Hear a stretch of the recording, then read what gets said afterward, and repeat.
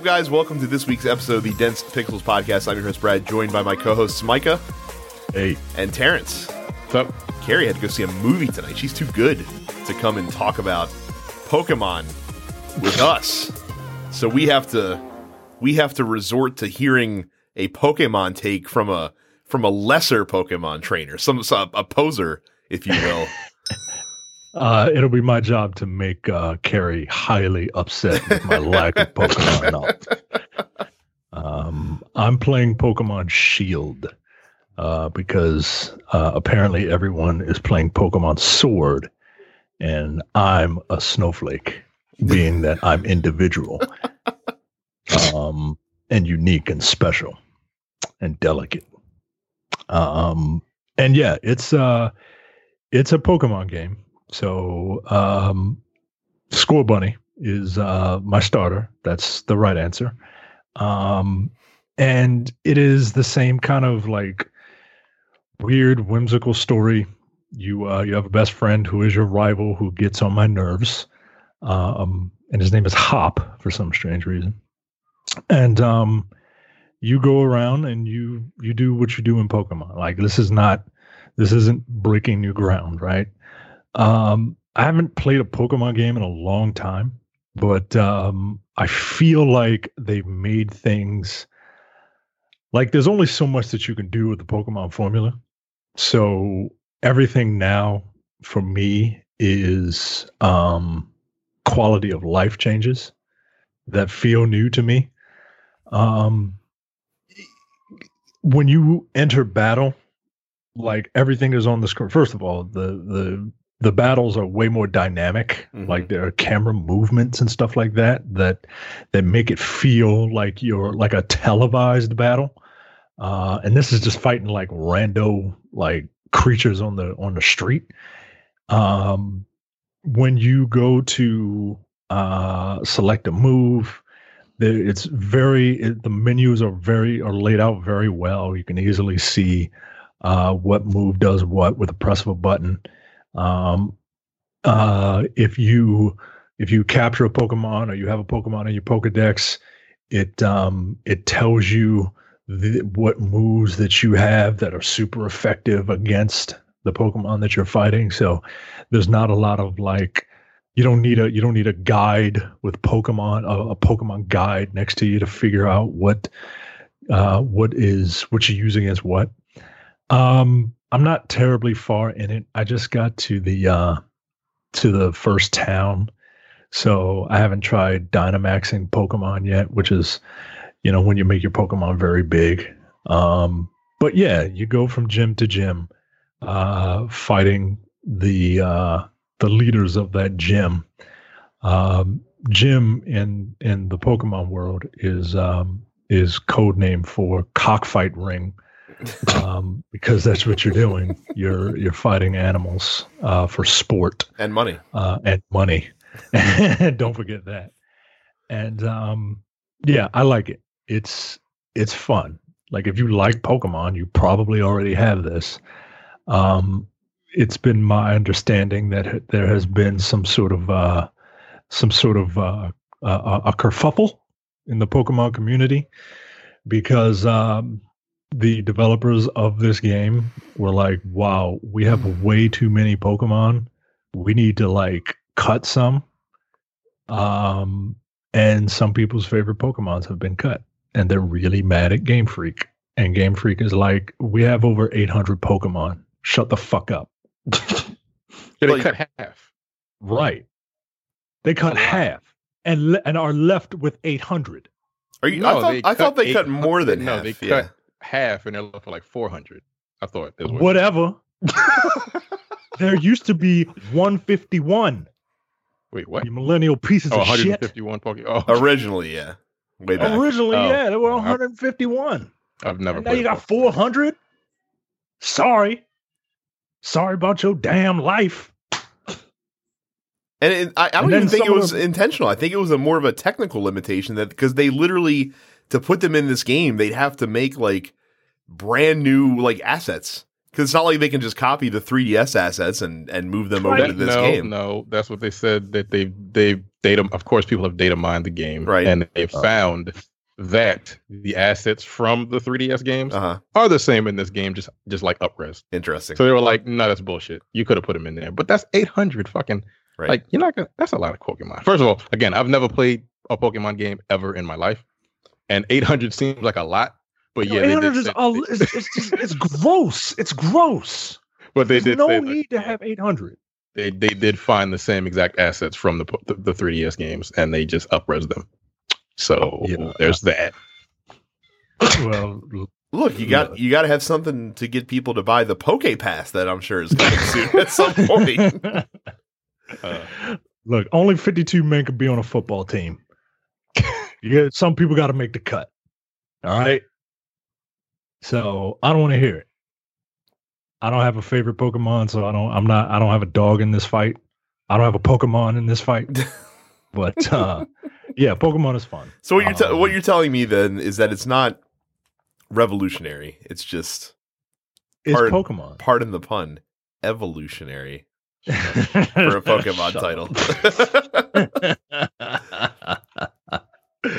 Yeah, it's Pokemon. Pokemon is Pokemon. If you like Pokemon, go ahead, pick this up.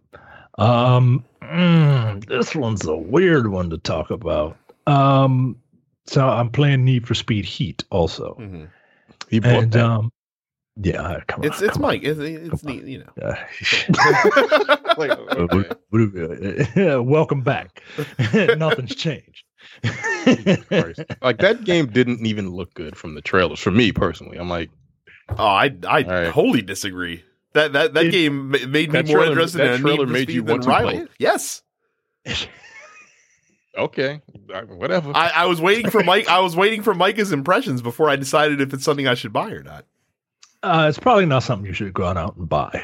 It's probably not something you should run out and buy. Like ever, or just not at full price? Not at full price. Okay. It depends on what you're looking for. With Need for Speed when cops are involved, because the glory days. I've read the reviews for this game and know how the system works in this game, and I'm like, I don't like that at all. So the thing that made me fall in love with Need for Speed was Need for Speed Hot Pursuit on the PS2, and they've never, like, that was and I don't know if it's just nostalgia or what, but that was the first time that I really felt like the exhilaration of a car chase and these cops trying to stop you. Right? It from what I remember, that is the standard that nothing has quite hit. And this is, I mean, it tries, right? But all right, so here's the thing. It has a story mode, which, all right, whatever. There's something about crooked cops, or as we in the Black community call them, cops, and they are they are being criticized by the public because all of these street racers are basically outrunning them, right? And they're making them look foolish. So you got this lead officer, who we will call Officer Not Ray Liotta. Wow. And he is,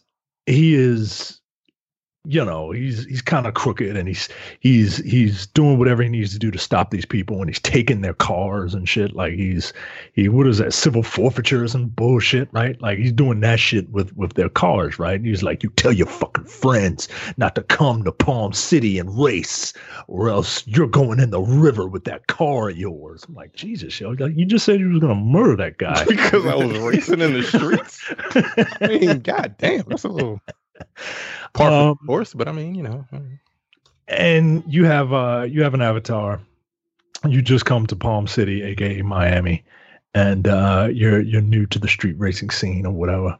And the system is set up so that there are sanctioned races, which, for a goddamn city that has a problem with illegal street racing, why are you having sanctioned races in the streets of your city? It doesn't make sense. It's like I'd imagine it's kind of like The Purge, right? Like, you know, people are gonna murder anywhere, street race anyway.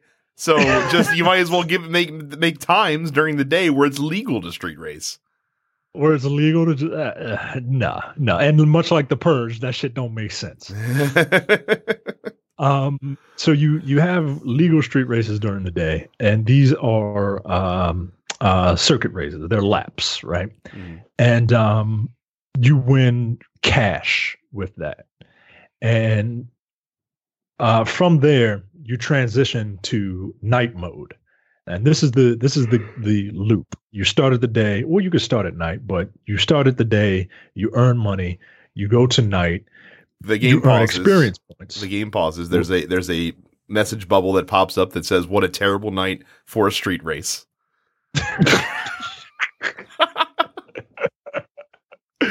You hit the you pause the menu, you hit one of the buttons, one of the stick buttons, and it switches to night almost immediately.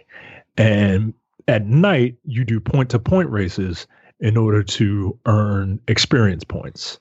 Once you earn experience points and money from the day, once you earn money from the day and experience points at night, you need to go to a safe house to bank all that stuff. Now, at night, there is a much higher probability that you will be accosted by the police. If you make it, if you are accosted by them, you have a little heat meter. The higher your heat meter, the higher your multiplier is at the end of the night. If you can make it to your garage, you bank all that cash and all that experience. If you get busted by the cops, you lose a pretty decent portion of it. And there are things where you can bribe the cops to, let you off once. But the cops are pretty relentless. They will come after you 3-4 at a time and do whatever they got to do to damage your car to make you stop. And it's fun. It's fine, right? But it doesn't have the same feeling that I remember from Hot Pursuit, the original Hot Pursuit. And I don't know if it's just because it's a city. Correct me if I'm wrong, Brad, but the original Hot Pursuit, a lot of that was just like point to point, just like straight they didn't really start track. Yeah, they didn't really start doing open world until the newer Most Wanted. So, and I think that's the problem, is that the open world thing is nice and all, but like sometimes I just want to see how I can outmaneuver them. You know what I mean? Like, I don't want to have to worry about having to navigate the terrain. And your cars are pretty indestructible, right? Like, you can slam into a brick wall as long as it's not like a tree or a building. You could pretty much just plow through anything. You'll slow down a bit, but you'll plow through it. It's kind of an odd feeling, like to plow through a wall made of rocks. But it's just to keep your momentum going, right? But I don't know. There's something about it that just doesn't feel the same. And when you're doing your races at night, your point-to-point races for your experience, like the cops can still come after you while you're racing. So the cops will come after you and only you while you're racing and trying to, like, that's kind of fun. That's kind of exhilarating. But I don't know. It just doesn't have the same feeling that I remember from Hot Pursuit. And I think it's just because of the open world aspect of it, which is, is what it is. You've convinced me to buy this for $30 in a month or two. So it's probably worth $30. Yeah. Okay. Fair enough. Leonardo, keep your panties unbunched. We are going to talk about Star Wars later in the show because all three of us have been playing it. So we will give our impressions in one of our main topics this week. So we move on from there. New releases over the past 2 weeks. Of course, Star Wars Jedi Fallen Order came out on PS4 and Xbox One. Pokemon Sword and Shield, of course, came out on Nintendo Switch. Glory be for Micah, finally, after a long, near 20-year wait. Shenmue 3 is coming to PS4 and Xbox One. If you guys are watching the video version, you got a fun react gif from Micah there. Sid Meier's Civilization 6 comes to the PS4 and Xbox One. Astroneer comes to PS4, Xbox One, and Switch. Bee Simulator comes to PS4. Mountain Rescue Simulator. I'm sorry, what? Oh, no. Yes, Bee Simulator, Terrence. Not to be outdone by Mountain Rescue Simulator coming to PS4 and Xbox One. That's right. If you ever wanted to simulate the events of the movie Cliffhanger, which you can read the review on No Time to Bleed from like a year ago, but without all of the excitement of Cliffhanger, then you can play Mountain Rescue Simulator on PS4 and Xbox One. You also have Sniper Ghost Warrior Contracts on PS4 and Xbox One as well. And then Neverwinter Nights Enhanced Edition comes to PS4 and Xbox One. Micah, are you going to check out Mountain Rescue Simulator? Only if Leon is in it. If Leon is not in it, then there's no reason for me to try this game. Bee Simulator is a thing, apparently. Yeah. Bee Simulator. I swear, yeah. Like, it just doesn't. Like, you can't just call something simulator and then just like, all right. Like, are you? What are you doing in that game? Are you a bee? Yeah, you are a bee. You're a bee. Yeah, you have to go get pollen and take it back to the hive in service of the queen. Pooping out honey or whatever bees do to make honey. I would assume so. Do you gangbang the queen? Like, isn't that what bees do? Terrence, I will. Have been named the most important insect on the planet. Now they are because they've got a video game about them. Terrence, I will read the description for Bee Simulator just for you. Live the big adventure of a small bee. Explore a world brimming with life in which you collect pollen, defy dangerous wasps, and save your hive. Play with others in 3 game modes, including co-op and PvP on split screen. Like, they really missed an opportunity for BVB. Yeah, really. Come on. Like, if you're going to have a stupid fucking game, just go all the way. You know? Bee Simulator. Okay. Fine. Sure. So, yeah. So those are your new releases for this week. What the fuck is what is that? Apparently any damn thing we want.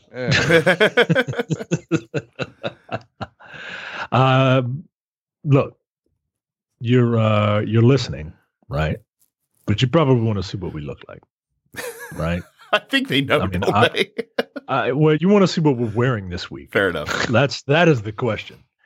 And if you want to see what we're wearing this week, check out youtube.com/densepixels and subscribe.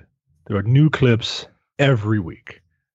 While you're there, go to densepixels. While you're on the internet, go to densepixels.com/premium for $5 a month or $50 for a year. That's 2 months free. You get access to the premium slate of podcasts, including The Airing of Grievances, which will be back on schedule sooner rather than later. No Time to Bleed, which will be back on schedule sooner rather than later. The Men with the Golden Tongues, which is always on schedule. And you're getting a new episode this week. That's right, because the people that do the Men with the Golden Tongues actually care about you. And you get the full episodes of the Look Forward Political Podcast. Now, Look Forward is available for free. Just a taste. Like drug dealers. The team of Jay, Andy, and for this week, Brad, are they give you a taste, right, for an hour. This week in particular, the show, which is normally 2 hours, is a whopping 3 hours. You got a third guest, you need a third hour. Here you go. It was a raucous time. Yeah, it was a raucous time. Like, I'm nowhere finished it yet. I think I'm halfway through it.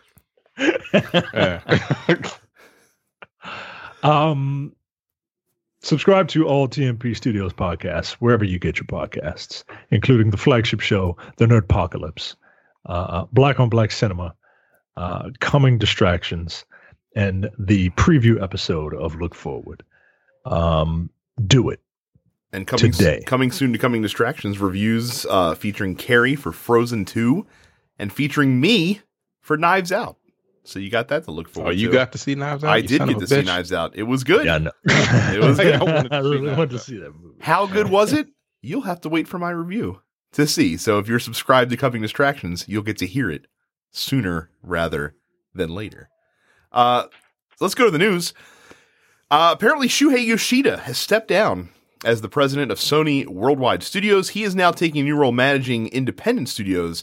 And meanwhile, Herman Hulst, formerly the managing director from Guerrilla Games, maker of the Killzone series and, of course, Horizon Zero Dawn, has been promoted effective immediately to be the president of the Sony Worldwide Studios. So more upper executive shakeups at Sony. Now, I will say, when you see this much shaking up, going up in the top echelon of companies, Sean Layton leaving, we still don't know why. Shuhei Yoshida stepping down from a position he's had for a really long time. You might think the worst, but according to Gio Corsi, who was the second party studio head until recently, he just left Sony. He says, no, he needed to step away. There's nothing crazy going on at Sony. Just mixing it up a little bit, I guess. Mixing it up, I guess, with the new console coming out soon. So, and Herman Hulst sounds like a villain.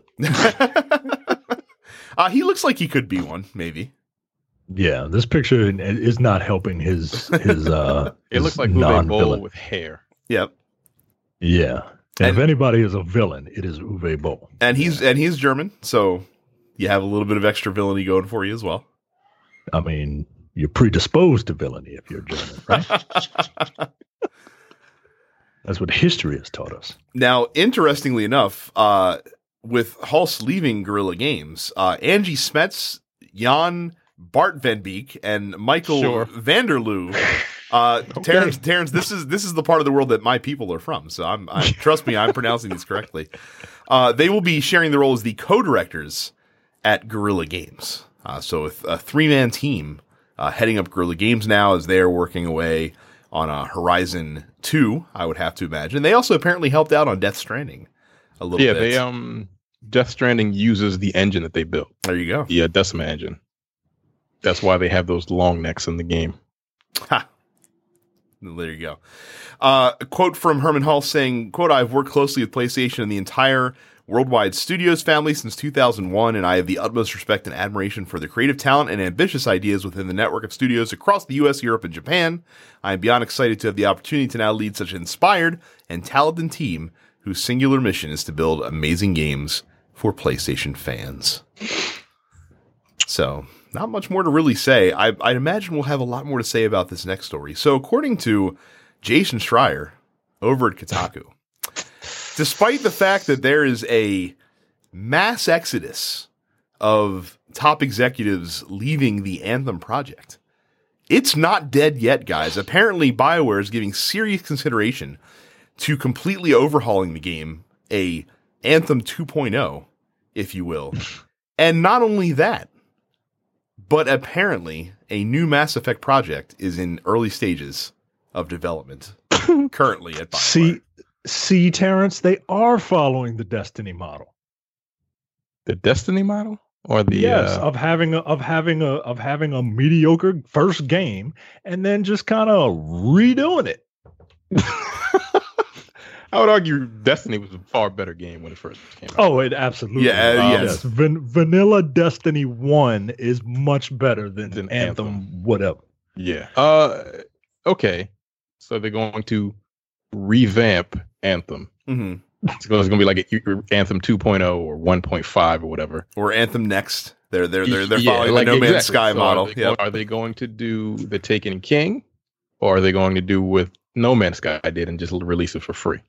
What are they going to do? Well, they haven't. I'd be goddamned if it makes somebody pay for a game that was supposed to come out last year. Well, they did say that they were considering releasing Anthem Next as a brand new game. Although they did say that too. Right. So although they did say that could take a lot of forms, and it is unlikely, this is an important line, that they will charge full price to current Anthem players. Nothing. Right. To current Anthem players, they should charge no price to deliver the game that you should have delivered to begin. If you already own it, you get the update for free. I would hope that is the case, because that is egregious. Don't do it. Don't do it. Fucking what is that? Fallout 76. Go Fallout first. I mean, they're like Fallout 76 is at least providing their expansions for free. Like the Fallout first thing, notwithstanding, like that's a colossal disaster. But that is an optional thing. Like the when the big expansion for Fallout 76 comes out, it's not going to be something you have to pay for. Oh, okay. So. I just find this hilarious that now they're going to. Apparently they've been working on it for a little bit. Mm-hmm. I don't trust them. I mean, at this point, they are definitely going to have to show before they're going to get any of the benefit of the doubt from most of the gaming public. So, since Anthem is trying to create a better Anthem. If it is not called Anthem Lift Every Voice, I refuse to acknowledge it. Wouldn't that be funny if it was? I mean, if it is, I might have to buy it.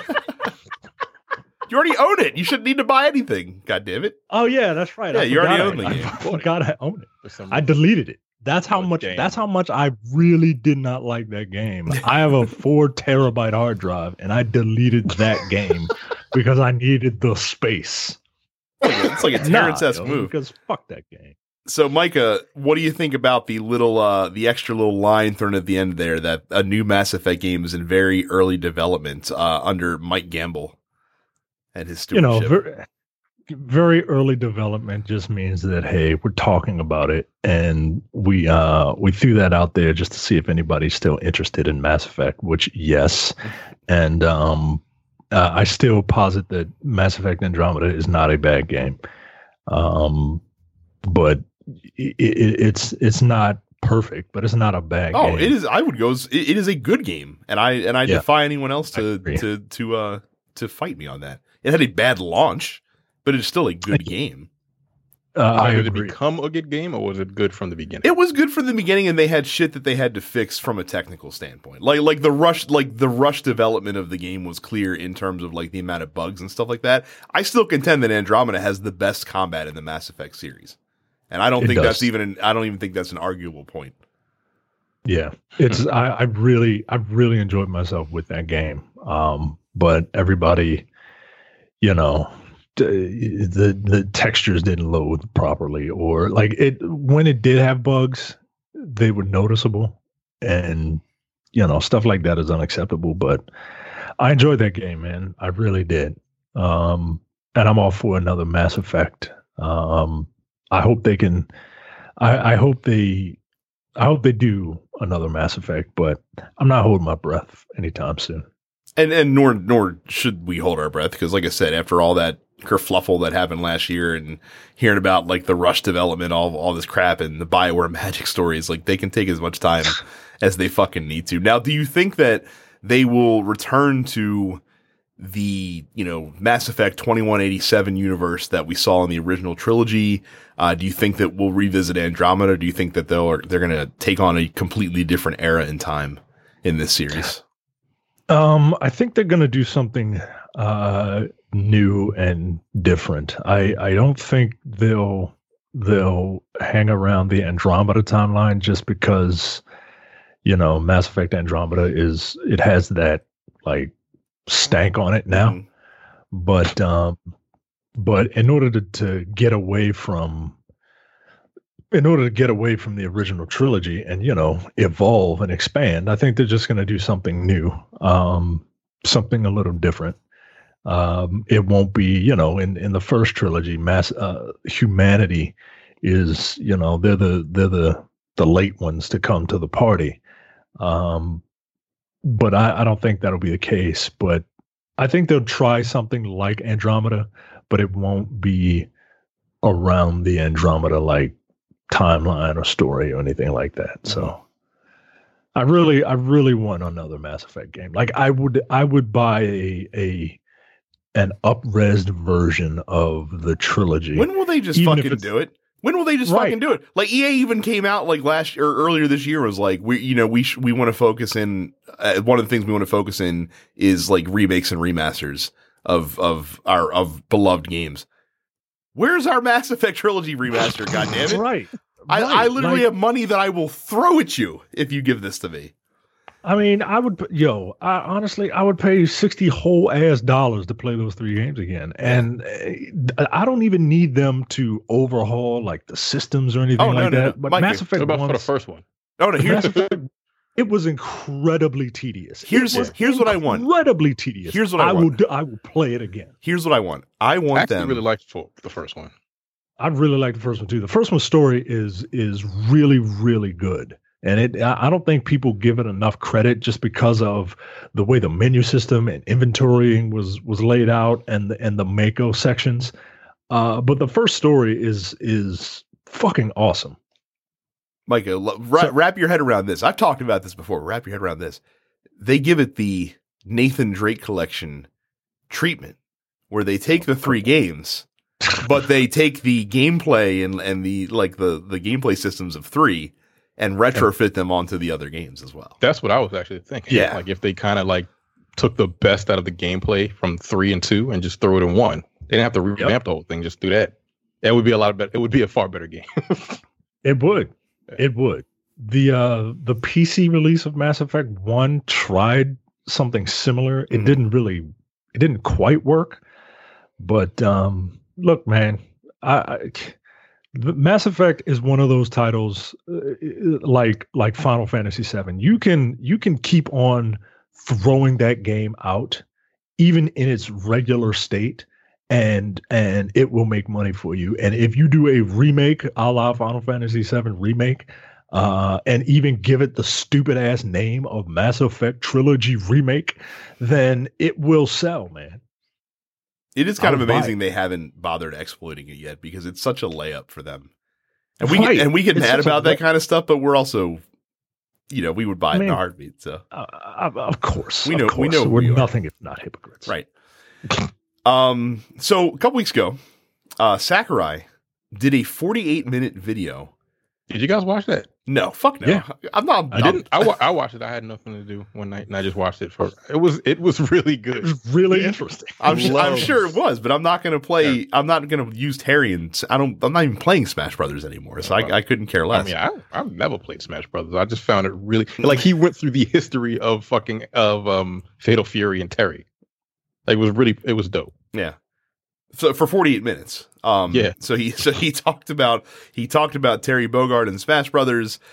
He showed off the new stage that he's going to be in, all of the characters that are going to be in the background of the stage, like Geese and King and Blue Mary and Athena and a whole bunch of other characters that I've never heard of because I don't play SNK fighting games. But there is one character notably conspicuous by her absence, and that is, of course, the notable King of Fighters character, Mai Shanrai. And I'm not even pronouncing that last name correctly, probably. I just call her Mai. Fair enough. Because I don't even bother. We all know who you're talking about. Right. So Sakurai did address this during the stream, and he said that she will not have a cameo in Super Smash Bros. Because the game is for, quote, good boys and girls of many different ages. Now, I don't think anyone is surprised that Mai is not going to be in Smash Brothers. If you've never seen her character model, put it this way, she was doing the jiggle physics before Tecmo Koei got their hands on that for the Dead or Alive series. In King of Fighters. Guess who was also a frequent guest character in Dead or Alive? Not surprising. So Sakurai had to address that because I guess you have to, because if you didn't, people are going to be like, well, where's Mai? Even though if they had, half a logic brain, they could put 2 and 2 together on that one. And it's really funny because a lot of like SNK fighting game characters, like they're dressed like they're going to the mall or they're going to the store. Yeah. Like they just have like suits and shit. They're just dressed in really a denim jacket. Right, like he's wearing jeans and a trucker hat, guys, and a wife beater. like a lot of them are dressed like like adults are supposed to be appropriately dressed, right? Like they're not walking around in a red gi all the time. You know what I mean? But then there's Mai with her boobs just fucking flopping around. Like, okay. I mean, look, I ain't mad at you, but yeah, it's just very funny to me. Like she's the outlier. Like my main is King, and she is she's a bartender, and she's in a tuxedo. and here's Mai just fucking boobs hanging out. Yep. There was a lot of memes that followed on Twitter after this. Yeah. The best one is from a guy named Walt on Twitter who said, "Who would have guessed that it wasn't Ridley who was too big for Smash? It was mine." This 48-minute video was really interesting. Like he did it because when Terry was announced, all the young kids were like, "Who the fuck is Terry?" Right. and that's kind of offensive, really. Like, come on, we're getting old, man. I mean, yeah, I'm about to say, like some 16-year-old playing Smash Brothers. Like, do you really expect them to know who Terry Bogard is? I guess they're not playing King of Fighters. And he's like, what? People don't know who, because he really loves this fighting game series. Yeah, and he was like, "I'm gonna do this video to show you guys who Terry is," and he's teaching them how to do like quarter circle motions and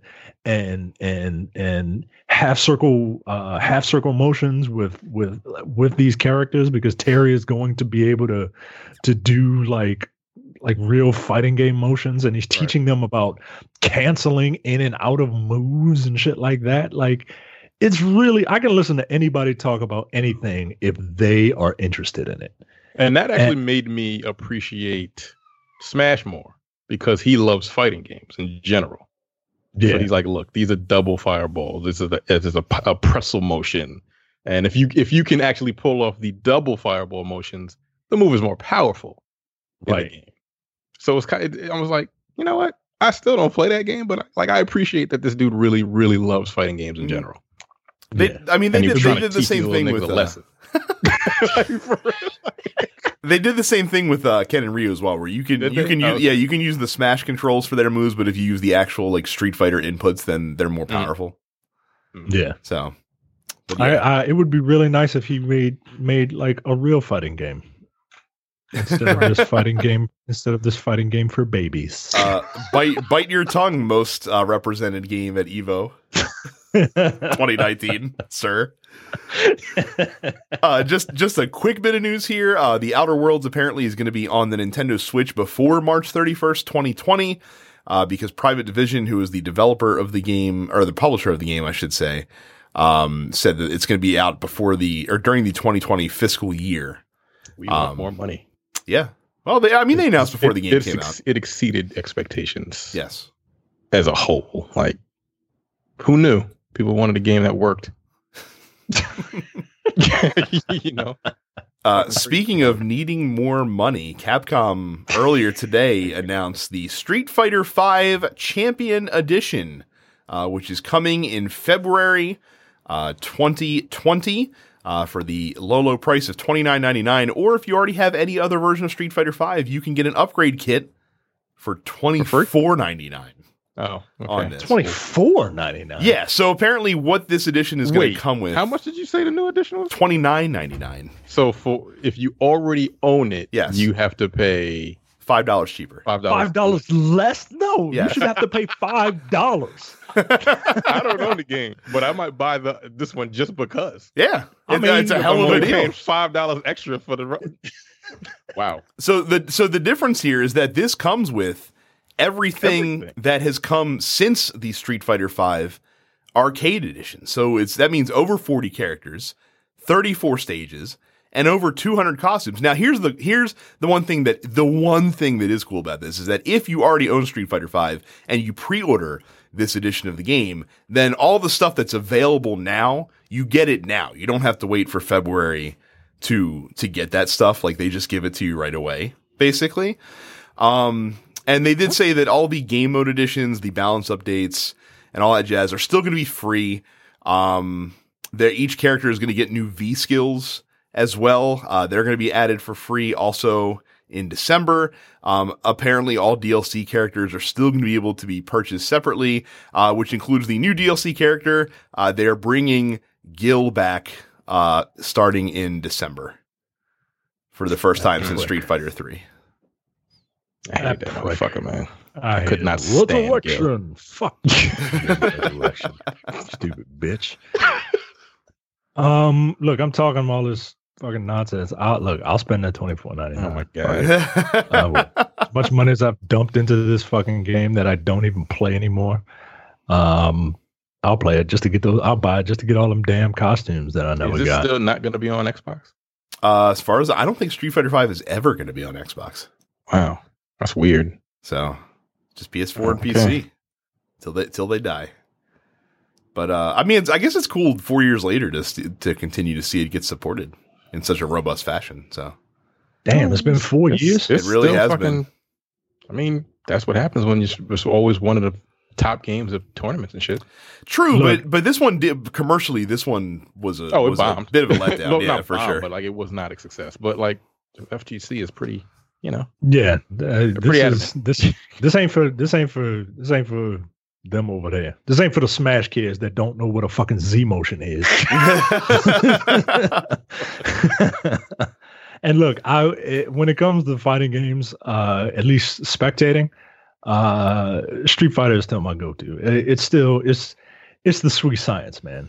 Like all those Arc System, like Dragon Ball and all that, like that shit is like MMA. Like I don't know what the fuck is going on, and it can end in like 2 seconds. Whereas, Street Fighter is like boxing. Like it's slow, it's methodical, but there's a lot more skill involved in it than one would think.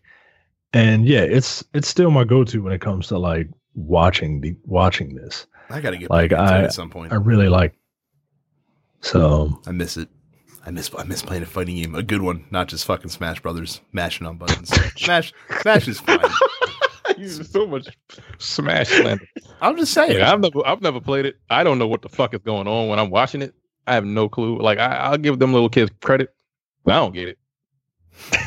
I just don't get it at all. I'm like dash canceling all over the place. Like, that's cool. Whatever. Sure. So more Blizzard news. Apparently, in the wake of BlizzCon, Jeff Kaplan, director of Overwatch, talked to the Washington Post.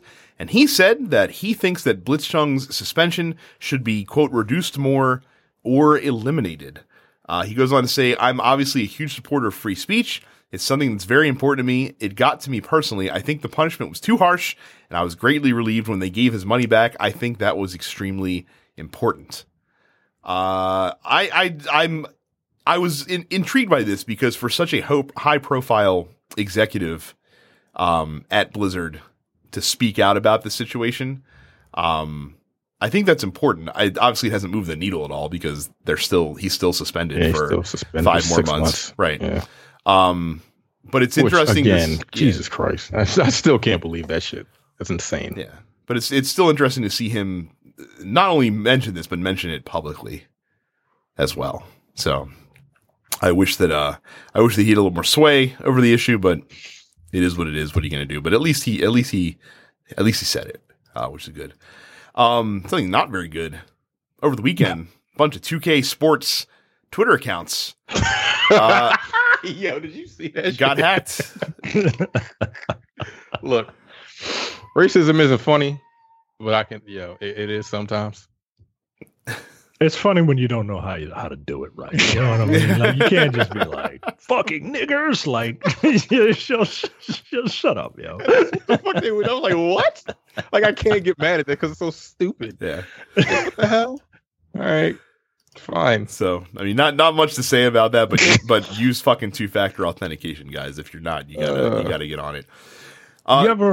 You see this picture of the Dream Team? Yeah. That they have in this article. Yeah. You ever see the real picture? I have. I don't remember what it looks like. The real picture has Patrick Ewing, who is, if you're looking at the article from the show notes, Patrick Ewing is number 6. He's top left. The real picture, Patrick Ewing is literally staring daggers at Michael Jordan. Yo, if you can find that picture, find it. It is hilarious to see the amount of animosity, just urge to kill rising from Patrick Ewing towards Michael Jordan. Can I name them? I think I can name every single player in this picture. Patrick Ewing, Magic Johnson, David Robinson. Yeah. Is that Karl Malone? Yes, it's a very poor render of Karl Malone, but it is. Who's that big tall white dude? I don't know who that is. That's Christian Laettner. Oh wow, for sure. I forgot about Christian Laettner. Larry Bird, Jordan, Barkley, Chris Mullin. Mullin. Yep, I'm here for the white guys. Like I said, I can identify them all. Yep. Kerr? That's John Stockton in the front there. Stockton yep. and Scottie Pippen. Yep. Okay. So. John Stockton looks like he's 4. Right, he's probably like 6 feet tall. The renders in this picture, the renders in this picture are not the best. The look on Jordan's face looks a little. He looks. He looks. He looks like Bubba Gump. Yes, I was about to say that. I was just about to say that shit. Oh, good. Oh my god. Obviously, these renders were all made with the 2K creative player, with which in the past has spawned some unholy creations. Yeah, what happened? This is how bass backwards this engine is. This render is. Scottie Pippen is the best. The funny thing is, you're not lying. Right, and Scottie Pippen in real life looks like the bottom of a foot. Dude. Like, he is not an attractive dude. Oh my god! Wow, that's funny. Oh my lord! So the last bit of news before we get to the main topic. So there was a big scandal that emerged in the FIFA community a couple of weeks ago. So the way FIFA works is when you're playing Ultimate Team. If you're playing in ranked matches, you get a certain amount of rank points for your performance, and obviously you get a lot more if you win. And once you get enough rank points over the course of the week, you qualify for the weekend tournament, which is called the Weekend League. And in the Weekend League, you play 30 matches, and the matches you play are basically set up against other players that have kind of won the same amount of matches as you have over the course of that Weekend League. Right. So like if you're, in match 20 and your record beforehand is like 13-6, you're going to get matched up against other 13 win players because they're trying to keep it even. So apparently something that had been happening, apparently this dates back to last year's FIFA as well, is that there was a secret Discord group of high level professional FIFA players that were colluding to avoid each other in these weekend league matches to keep all of their records inflated, essentially. And the only reason that this was discovered is because one of the guys in the Discord group decided to dime everybody out, essentially. Wow. And your own people. Yeah. And so there you go. So he basically revealed that this was going on. He showed screenshots of several of the top players in North America conspiring to end his run in the Weekend League. Essentially, like he had been on a hot streak, and they were conspiring to put a stop to that. How are they going to do that? One of them play him? Yeah, essentially, and to kind of like so the way that they were making this work is that they were disconnecting essentially. Because there's different glitches that you can exploit that players that are willing to force both participants from the game, can basically make it so that you don't get hit with a DC loss like you normally would in a FIFA game. Like I said, these guys apparently were fucking on top of this. One of the biggest problems though is that the FIFA eChampions League winner and a current professional FIFA player, known as NYC Chris, was one of the players behind this whole scheme, essentially, and he's been benefiting from it as well. And the reason that they're doing this is because they said that if they get top 100 in the Weekend League, they're going to get more subscriber money from like their Twitch and YouTube channels because people want to see them play more frequently because they're better. This is pretty fucked up. I would definitely say it's match fixing in video games. Apparently, NYC Chris, who is the most notable player, got a 2 qualifier ban. I feel like that's light. Like, I feel like with as much evidence that was revealed in this situation, I feel like that they got to come down harsh on these guys because they're making a mockery of your fucking system. Like, if somebody's gonna get suspended for something, like, yeah, these motherfuckers should be suspended for 6 months. Right. Somebody just said free Hong Kong. Right, and that's the like these guys are literally cheating in the game and conspiring with each other to keep their records inflated, and they're getting hit with a 2 event ban, essentially. Yeah. Like, come on. So that's pretty fucked up. It's a side of the FIFA, esports race that doesn't really affect many because obviously these are the top guys. But it does kind of, cheapen a lot of their accomplishments, I would think, especially if they're getting invites to, these events based on how well they're performing in these weekly tournaments that they're matched up in. So just a very weird situation. And yeah, pretty fucked up.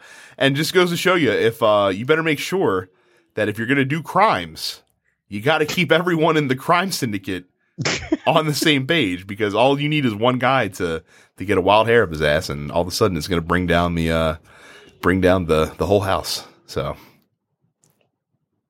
speaking of criminals, go to www.densepixels.com/Amazon.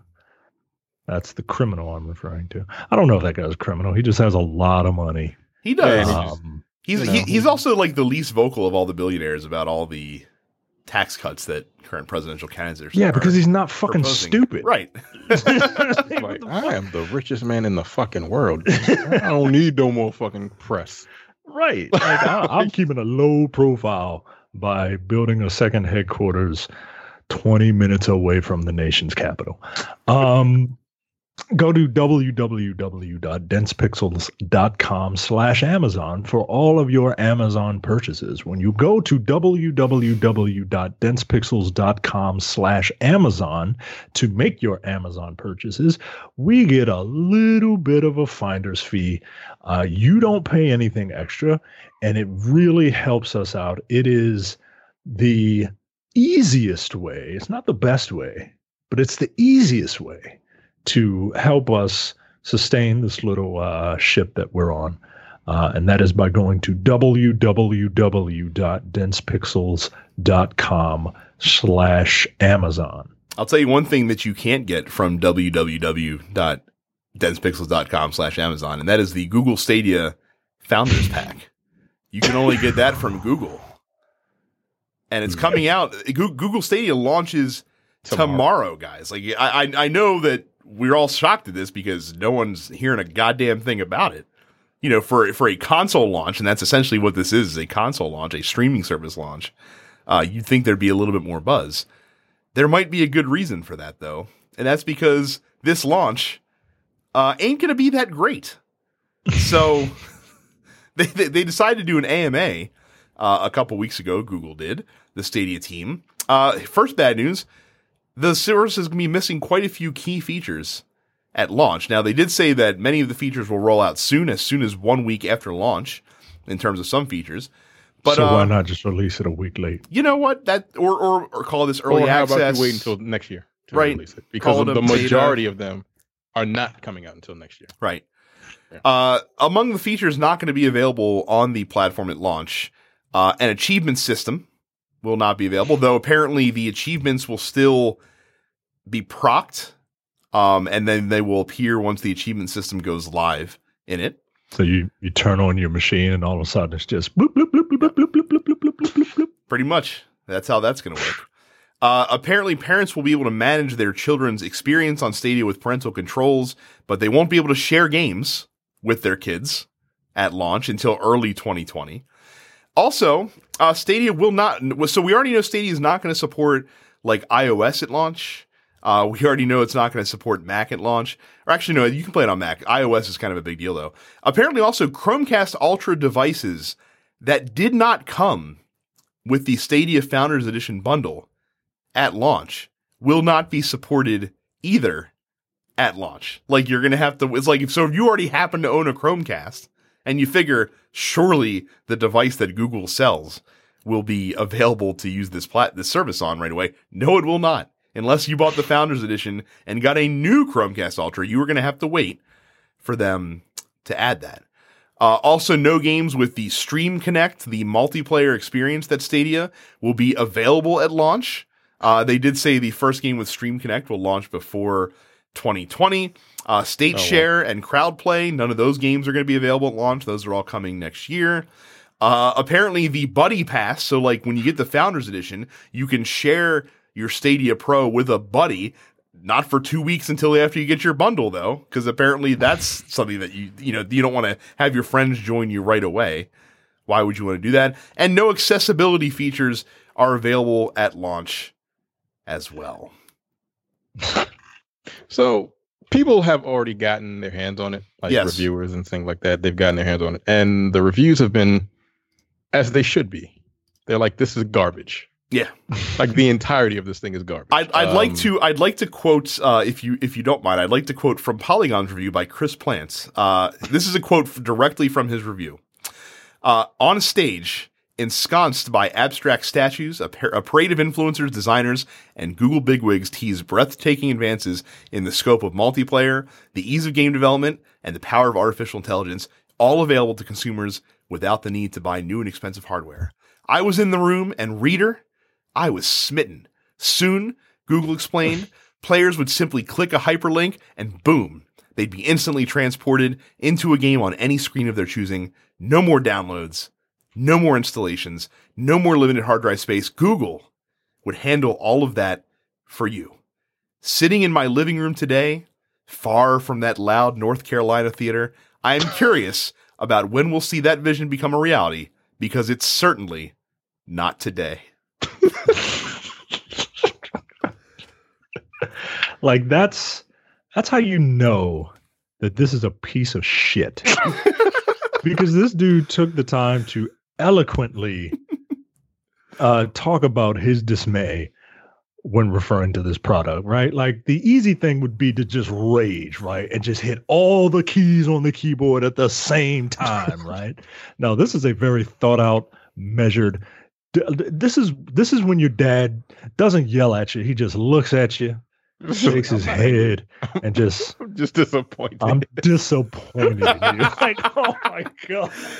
Chris Plant also talks about how because they asked, like, does Google Stadia have input lag? He said, no, the controller lag is fantastic. He said, using a Stadia controller plugged directly in my laptop or the Pixel 3a, I rarely noticed input lag. At times I forgot I was streaming a video game. The downside is that apparently the visual stutter and slowdown of the games themselves is pretty bad. Mortal Kombat 11 on the Pixel 3a eventually became unplayable due to odd connection issues. In one match, my character froze in a crouching position. The controller stopped responding, so I unplugged it from the Pixel 3a, then reconnected the cable. For whatever reason, this caused the entire game to reboot, costing me all of my progress. Yeah, I can't imagine even beginning to want to download a fucking fighting game on this thing. That's just disgusting to me. Just the thought of playing a fighting game on Google Stadia makes me want to throw up. Because fighting games are all about reaction and your inputs. Like when I play fighting games, I literally switch to my screen. My computer screen, my monitor, because there's no input lag on there, as opposed to the television that I have. I can't imagine streaming a game. And I bought like the best internet I can get here. And I don't think I have a data cap. They told me I didn't. They may be lying. It may be in the fine print somewhere. But I've downloaded quite a few games in the last couple of weeks. And I feel like I would have hit that already if I did have a data cap. But my shit's pretty fast. But you can't connect you can't connect the system directly to your to Ethernet. It's Wi-Fi only right now. Wi-Fi automatically gives you a fucking degraded signal. Right. I don't get the full speed from my shit when I'm on Wi-Fi. I just don't. But you can't connect an Ethernet cable to fucking Google Stadia right now. So Nope. how do they expect this to work in America? Even when they have all the other shit. Again, I keep this is the first thing we said. Like, we don't have the speed, and apparently it's very obvious. Like, the 100 people that already have it are like, yo, this shit is garbage. Like, yeah, they're definitely not a great launch. The graphics are terrible because they're streaming it, and apparently they don't have the speed to stream it it's 1080p, but like not really. Because that's a lot. Like, it's 20 gigs an hour. Well, Terrence, 1080p. I understand all this. You make great points, but the good news is that what a launch lineup that Google Stadia is gonna launch with here. I mean, there are so many solid games that you played already a year ago that are gonna come out on Google Stadia. Let's go down the list. I'm gonna rattle them off. Yeah, I'm gonna rattle them off. Ready? Assassin's Creed Odyssey, Attack on Titan 2, Destiny 2, 2 years ago. Farming Simulator 2019. I don't know why that's Why? Final Fantasy 15.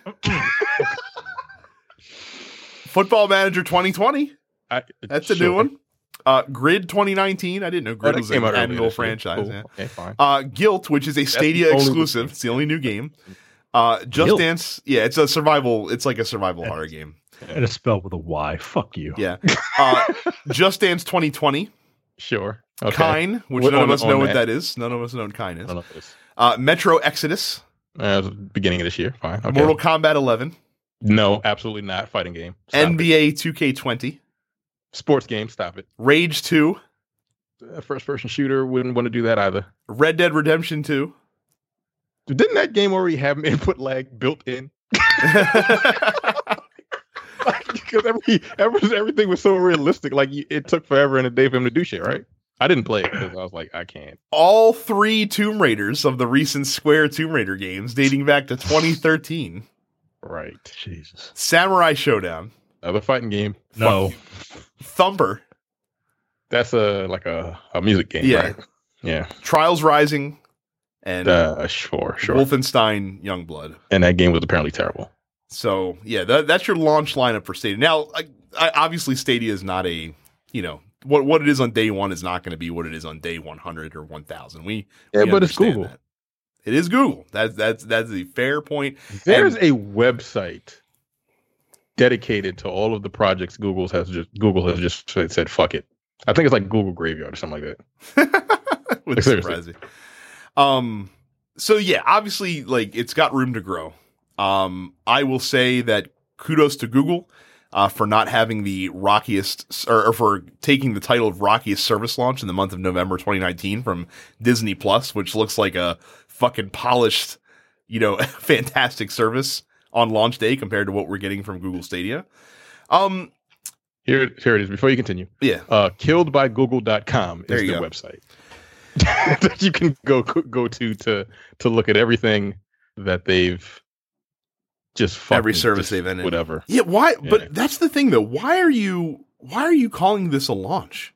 This isn't a launch. This is a beta test. Yeah, I'm not even gonna call. I wouldn't even call this early access. This is a beta. That's what this is. This How much is like $160? 130 to get the Founders Edition, which, by the way, is the only way to play Stadia right now. Because again, you have to have that Chromecast, and if you're not using the Chromecast, you have to have the Stadia controller, and the only way to get that controller is by getting the $130 bundle. Yeah. So for all the talk about how this is going to change gaming forever, you don't have to own a console. You kind of do, actually. At least at first, at least till next year. You have to own the controller, the Chromecast, and a phone. Yeah. Because you can't do anything without the an Android phone, a Pixel, no less. Like not even like you can't. I don't even think you can use a Samsung Galaxy. No, I think you just need because you have to download their app. Mm-hmm. I don't think you need their actual phone. I don't know if you can use an iPhone yet, but who knows? You cannot use an iPhone yet. You can't? No, not yet. Not till next year. I mean, I'm not surprised, but yeah, no. Yeah, this is all terrible. Yeah. Like, if you paid for this, I feel bad for you. I can't wait to read the reviews and listen to the reviews on this because, like I said, it's going to get roundly roasted, and it should. It should for how they're launching this service. And again, this isn't some fucking fly like you guys know me. You know that I am as big a Google fan as you are gonna find on the planet. This isn't some fly-by-night company. Yeah, this isn't fly-by-night company. This is fucking Google. There's no excuse as to how you're releasing this in this state and calling it a release. Again, it's almost like a terminology problem. Really, like if you just called this a beta, I feel like that a lot of people $30 beta, right? But I feel like a lot more people would be a lot more understanding of it. I guess. Put it this way, they should be super glad that a lot of outlets are not scoring this because they're calling it a review in progress, as they should, because it is an in progress thing. But they should be super happy that there's a lot of outlets that normally score these things that aren't putting a number on it, because it would look really fucking bad if you launched your new service and IGN was like 4 out of 10. You know what I mean? Wouldn't build the prospects of the future. So when are they dropping this, right? Like, when is this going to be the latest entry into the graveyard? I mean, it's going to... You think it'll last a year? Technology is not there. It's just not. We don't have the infrastructure in this country. We don't. Even if they add everything that they say they're going to have in it, it's not going to work. You know? Well, and here's the other problem. If you are a console owner already, what incentive do you have to get this right now over PlayStation Now or Xbox Game Pass? No reason. Right. It's not like they're bringing new games to the fucking service. Like, like you say, you're playing the same old shit that you get on Game Pass and PlayStation Now. Right. And it's like the people who would want to get this already have these consoles. It's not paid $1 to play Gears of War 5. Right. And again, might I for a game that wouldn't run for shit on this thing. Right. And might I remind both of you, you pay $9.99 a month for the privilege of being a Stadia Pro member. The only thing you get for that, besides 4K resolution kind of in your games if you're using the Chromecast, is Destiny 2. Every other game on that list that we rattled off, you have to pay for and buy separately if you want to play them. Are they going to be $60? Yes. They are full fucking price games. But they came out like a year ago. Nah, fuck that. Those should be like $40. They should be free. Well, I don't know, free. I don't. How do you work? How does that work? Like it's streaming. You don't own anything. You can't download it. All right, yeah. I just don't get it. I don't see it working. I don't see it. They got to prove it. They really have to prove it. This ain't it. What we're seeing based on reviews today ain't it. None of us are getting it. Not right now.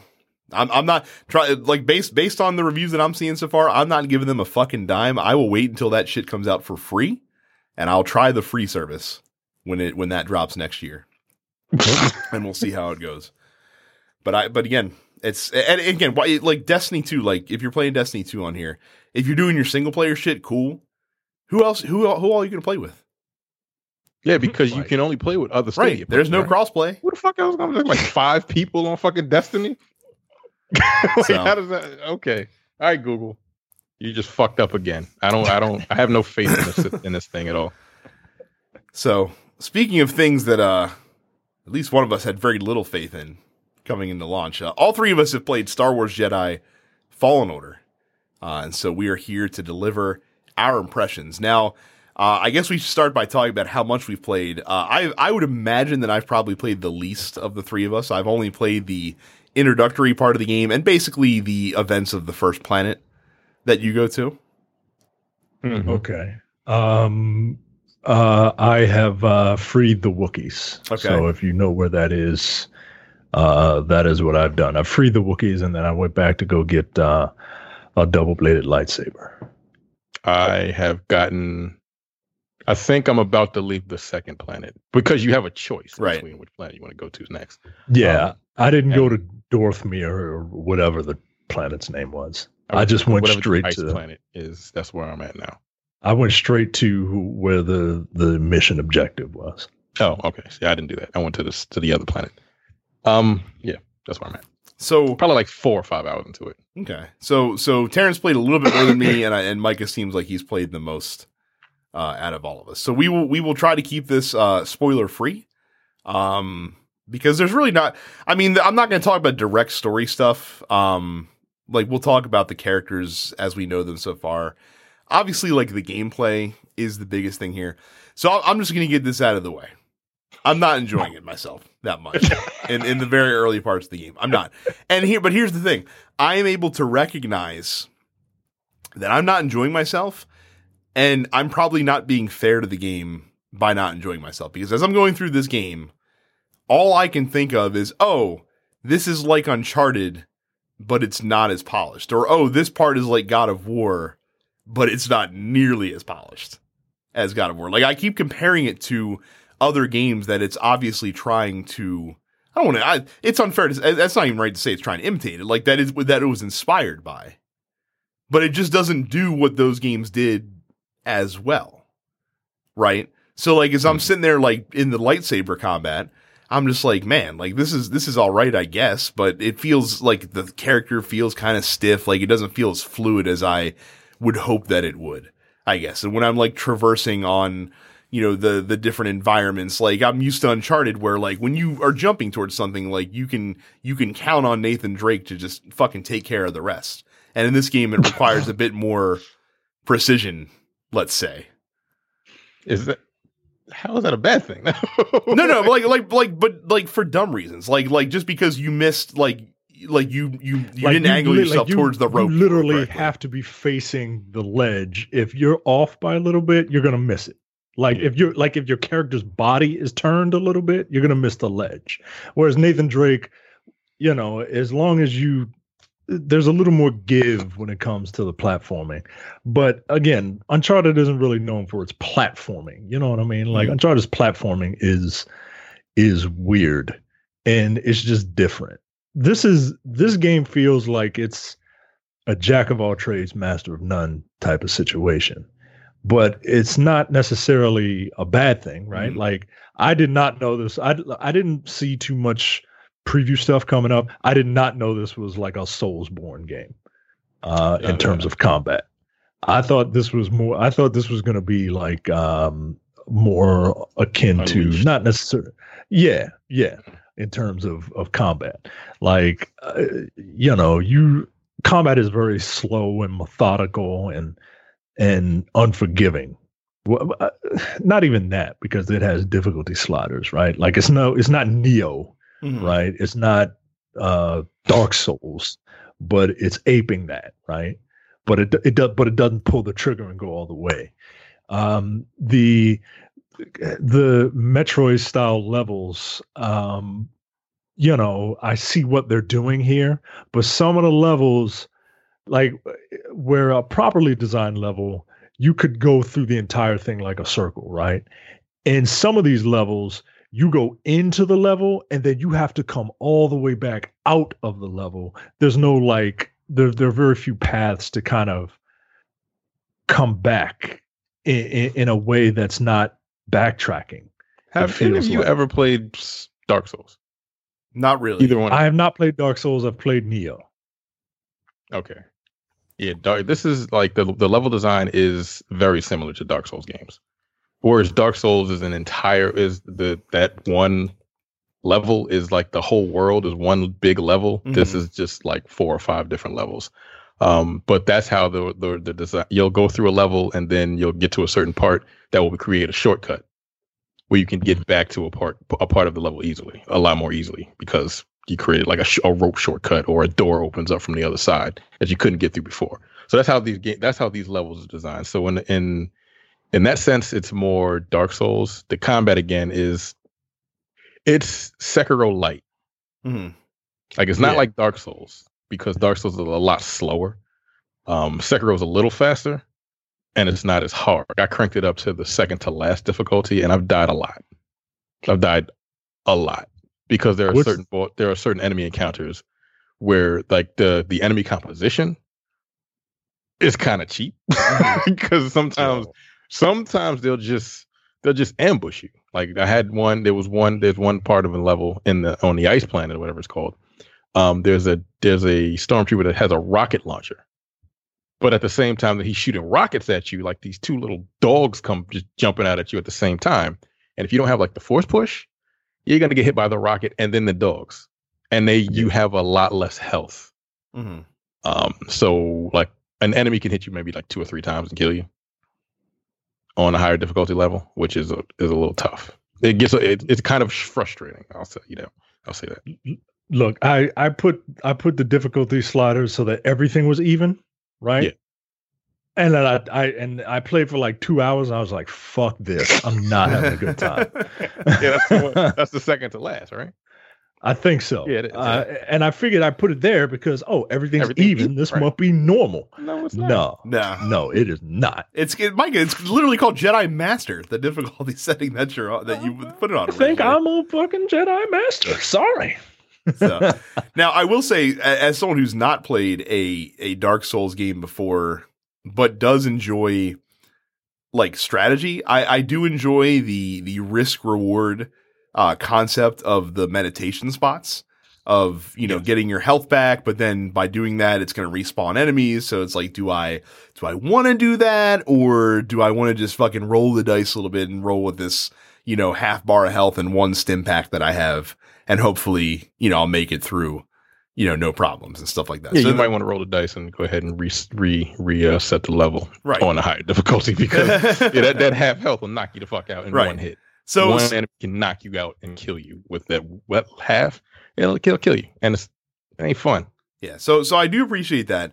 And I also think that another problem that I have is that I haven't unlocked any really new powers yet. Like, so far I have my force, like the force hold, and I have the wall running, but I haven't unlocked anything else yet. Once you unlock more force abilities, combat is more fun and more dynamic. But you at least got to unlock force push. Yeah. It's a kick in the dick, this combat, until you unlock force push. But that just to give you some breathing room. But that leads me to my that leads me to my other problem with the game, though, is that I obviously they're not going to give you everything from the get-go. So you have to have other things to keep you compelled to stick with the game until you start getting the cool shit, which makes the gameplay fun, which is normally the story and the characters. And I've got to tell you that so far, all the characters that I've met so far, except for the little droid, who I like, not the best. I don't like Cal. I want to punch that guy in the face. I do not like the look of him. Yeah, his face bothers me. But his face pisses I like me. I like the other characters. Like, I like Sarah and Grease, like the neurotic Jew who looks like an alien Don Rickles for some strange reason. But here's a problem I have, and maybe I'm being super unfair, and I accept that if I am. I had heard previews of this game leading up to it, like, oh, this game looks gorgeous, it's amazing. The worlds do. The worlds look very good. The character models that I've seen so far, at least the human character models that I've seen so far, do not. I will say. Look. Apparently, Sarah's favorite fried chicken is Popeye. Oh, God, yo. Now look. I'm not talking about Deborah Wilson. Yeah. I'm talking about this character model in this game. Like, I know Deborah Wilson's face, right? Like, I get it, right? But, she looks like the character model in this game looks like a black, large Marge with the eyes just getting ready to pop the fuck out, Like, it is not, it ain't really doing it. I do like Alien Don Rickles. I do like Sarah as a character. I think she is actually acting. The Jerome, whatever his name is, Jerome from Gotham is not really doing it for me, Like I oh, that's who that is? Yeah. Oh, okay. All right. The Joker. The Joker. I do not like that guy's face. I really, really don't. And I was talking to Jack. Jack said he really enjoys the game, except for the fact that he has to play as fucking Ron Weasley. And then the story, I mean, the story for you Star Wars fans takes place between Episode 3 and before Rogue One. So at the end of episode 3, the Order 66, which is the order given by Palpatine to kill all the Jedi, is given, and now there aren't too many Jedi left, and Cal is one of the few left. And the story is that Sarah is trying to rebuild the Jedi Order, and they find a MacGuffin, which is a list of Force-sensitive students that they have to go and find. And then Cal gets conscripted to help other people along the way. It's okay, right? It's okay. It's nothing to write home about. I think I would enjoy it more if the main character was a little more lively, personable, not as yeah. He had like a personality. You know what I mean? I do enjoy the game, and I want to finish it, but because I like it, and I like the combat. Like the combat is it's cool. Like you feel like a Jedi. The lightsaber, which is, like it's every kid's dream toy, right? Like weapon, right? Like a laser sword, right? It doesn't feel like it should be. It doesn't feel like a laser sword. It feels like a wiffle ball bat. Like you're hitting these things, and like I don't know. I don't know. I was expecting more. I was expecting something a little more visceral. And well, how would you rate this combat up against something like KOTOR or something like that? Because they use lightsabers and everything like that. I don't know if I would rate the combat. Well, not combat, but like the feel of the lightsaber. I guess you're right. Because it never really feels right. But KOTOR is not at all the same type Unleashed. of game, though. You know what I mean? Huh? But KOTOR's not the same type of game as this. No, that's what I'm saying. I mean, as far as the feel of the lightsaber, you're saying it feels like kind of like a wiffle bat. Like even in Unleashed, like you should be cutting things in half at all times. Yeah. Like you don't really cut anything in half besides like the creatures in the game. It's the people, it's the Superman problem. Heads off. It's the Superman issue where it's difficult to make a Superman video game because Superman is an all-powerful god, so there shouldn't be anything logically that should be able to stand in his way, or at least not the rank and file. And the lightsaber is kind of the same thing. Like, a lightsaber should just fucking one-shot everything so far that I've come across in the game, but because it's a video game, it can't. Like, I'm watching the Clone Wars now, and I'm seeing somebody cut through doors using a lightsaber, and then I go play this game, and it's just like...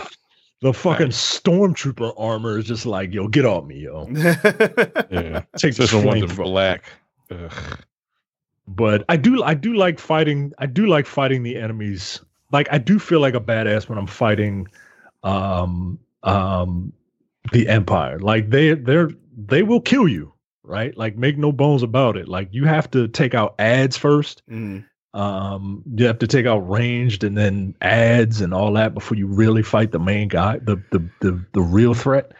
Mm. But I do feel like a badass when I'm running up to them and I'm deflecting all their blaster shots while running up to them and take those out in one hit, force push some of the melee guys away, and then focus on the big guy. Avoid their unblockable attack, go back and fight the melee rank and file. Like I feel like those encounters feel good, but some of the animals are just fucking dickheads. Like one of the there's a goat, like a big ass ram. It's just like fuck you, and then bam, and then hit you, and then immediately push you in the red. I'm like, yo, come on, man. Yeah, come those on. things are annoying. There was one, the Og Bog, whatever the fuck it was called, in the first level that I went to. That big thing? Yeah. Yep. That was in the cave. Mm-hmm. Mm-hmm. Yeah, I fought that, and I was like, okay. He killed me, of course. I went back to fight. I fought it like 10 times because I have it on that difficulty. And I'm like, you know what? I can't really fight him because I don't have I didn't unlock the stim packs yet. Mm-hmm. So I went a little further into the game. I got that ability, and then I went back to fight him. I beat him, and then when I was leaving the cave, the game crashed on me. And I was like, "Oh, okay. So that's cool." So I had this. So it crashed to the PlayStation screen. Like I had to start the whole thing over. And of course, the way the game saves, you have to meditate. Right. So yeah, I just lost that progress. I wasn't happy. By the way, Mike, is that weird? Like, it's probably not weird for Terrence because he's played a lot of those type of games. But isn't it weird? Like, I can't tell you the last time that I've played a game that didn't just like auto-save all the time. Yeah. That you actually have to go to save points in order to save your progress. Yeah, I think we're all getting spoiled. So I went back to fight him. My boy, I beat him. Well, he beat me again because I was like playing in blind rage at that point. And then the second time I beat him again, and I finally got it past. And I ran to the thing and saved. I don't know if he comes back though. Once you save, I think that encounter is just like a one-time deal. Once you beat him, you don't have to fight him again because he's an actual boss. Once you save, yeah, something. But like I'm like, wow, okay, this is kind of tough. And I was about to crank the difficulty down, but I'm like, no, I'm not going to let that happen. It's a lot easier than Sekiro, and I never beat that. Oh yeah, it is. It's a lot easier than Sekiro. Like. With the game itself, it's like you said, it does a lot of things that other games have done, like just fine. And I think it's getting a lot more praise because it's a single player game that happens to be from EA. There are no microtransactions, and it's a solid game. Like it's good. Like I'd give it like an 8. I'd give it like an 8 out of 10. Yeah, I enjoy it. It's a fun game. But because we haven't seen a game because a game from them like that hasn't come out in I don't know how fucking long. Like a lot more people are like, hey, this is dope. The story, a lot of people are like, oh, the story's so good. I'm like, is it? Is it really? Like, I really don't like this character, but he's who I got to work with, so that's fine. But no, it's a solid game. Like, it's cool. It's just fun. It's fun. Like, it's a game. It's the gamiest game I've gamed in a long time because those platform sections are just stupid. Yeah, they are. They're just silly.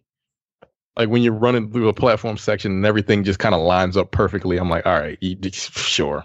I mean, okay. Like I said, I got that when you learn the wall run ability and it's just like running around the rest of the area. Basically, you're just like, okay, yeah, it's just silly to me. Like I know that's a game trope, but it just feels weird in this game the way it works. But it works fine. It's just kind of funny that like everything is just perfectly aligned on these planets for you to just kind of parkour through. They don't feel organic. If you see what I mean, yeah, that's the best way to put it. It doesn't feel organic when you're doing like the climbing sections. But besides that, it's fine. I like it. It's cool. I like it enough to want to finish it. Yeah, like I'm not picking up Need for Speed in place of this. You know what I mean? Yeah. Are you gonna finish it, Terrence? Yeah, I'm gonna finish it. Mm-hmm. Okay. I am probably not. Like I think I have experienced what I needed to experience to know that it's probably. So if you weren't a fan of this, then you probably wouldn't like Souls games at all. I've played, the only thing of Dark Souls I played is I played through the first boss of the first Dark Souls game, and I beat him without dying, and I said, I have accomplished this. I'm going to retire on top in Dark Souls. I'm retired undefeated. The first, like in the prison? Yeah, like where you like jump down and stab the thing and then fight it the rest of the way. Yeah, I killed him in the first try. You took half his health when you jumped down and yes, stabbed I him did. in the head. Yes, I did, and I killed him on the first try. And I said, "Wow, Dark Souls is pretty easy. I should stop here and quit while I'm ahead." So, yeah. But yeah, I don't think it's for me. It's fine. It's fine. It's just not. It's not great. I wouldn't say that it's great. It's not amazing like everyone is saying. I mean, it's just a solid game because we don't get those often. Like as far as other just bells and whistles they throw in it nowadays. Funnily enough, I hope it does really well because I need a single player game with no DLC to do really well in EA stable so that they don't close BioWare. And I think, well, and I think that you were saying like Disney was like, look, you got one more chance. Right. You fucked up Battlefront 1 and 2. This is your last chance. And they gave it to Respawn, and Respawn is a very good developer. And they're like, you just do what you got to do. We're not going to throw in all that other bullshit. Just make this game. And they made a good game. And I think I think word of mouth is going to make it sell pretty well. I would agree. Well, hopefully. What's funny though is that word of mouth will help get in a lot more casual players, and I don't know if they're going to like this game that much when they get their hands on it. Down like easy. You might have to. Yeah, they're gonna have to. Because I put that shit on the hardest, the second the hardest, and I'm like, yo, I might take this shit down to normal. Because like I'm starting to get mad. But yeah, it's fun. It is. Like I don't take anything from it. It's just I don't really like the main character. Yo, I want to punch him in the face so bad. Like he just doesn't. I don't know. I don't even know why I don't like his look. I just don't. And coupled with the fact that he's not like personable. Like I don't know too many redheads, right? I know the redhead that we all know. Like, and I can imagine him being in this and just like livening the thing up. But like, I can imagine that guy's son being in this game, and I would enjoy it more. Just looking for hot dogs all the time, heating hot dogs up with his lightsaber and shit. You know what I mean? But he's a little dead inside. Yeah. Like you could say because of the situation he's put in, but like, come on, yo, you need to have some levity. Right, but is that the writing or is that the performance? I think it's the performance. The performance. Yeah, I would agree. I think it's a combination of a lot of things: writing, performance, the dead eyes that everyone has in the game. Like they kind of stare through each other. Oh, speaking of dead eyes, you haven't seen Forrest Whitaker's character yet, have you? No, I haven't got it. Well, he's rendered properly. I'll just tell you that. Oh my Lord! Man. On that note, that does it for our show. Make sure you follow us on social media at Dense Pixels. Subscribe. Make sure you're in our fan group, densepixels.com/fans, where you will hear Leonardo scream at me for daring to not like the great Star Wars Jedi Fallen Order, as he has been on my ass to play. But at least I played it. At least I'm not throwing bombs at it without having played it. Right. That's what's important. Make sure you subscribe to this show and all the other TNP Studio shows on Apple Podcasts, Google Podcasts, or anything that you use to get your podcasts. Of course, subscribe to our YouTube channel, youtube.com/densepixels. And of course, follow us all on Twitch. Terrence is Apparition410. Carrie is Suppets Carrie. She's certainly the most active of all of us. And when I do stream, it is on our YouTube channel, youtube.com/densepixels. So that is it. I'm sure Carrie will be back next week with a much more thorough Pokemon take. So tune back next week for a much more extensive Pokemon Sword and Shield review. But until then, we will see you guys the next time. Thanks.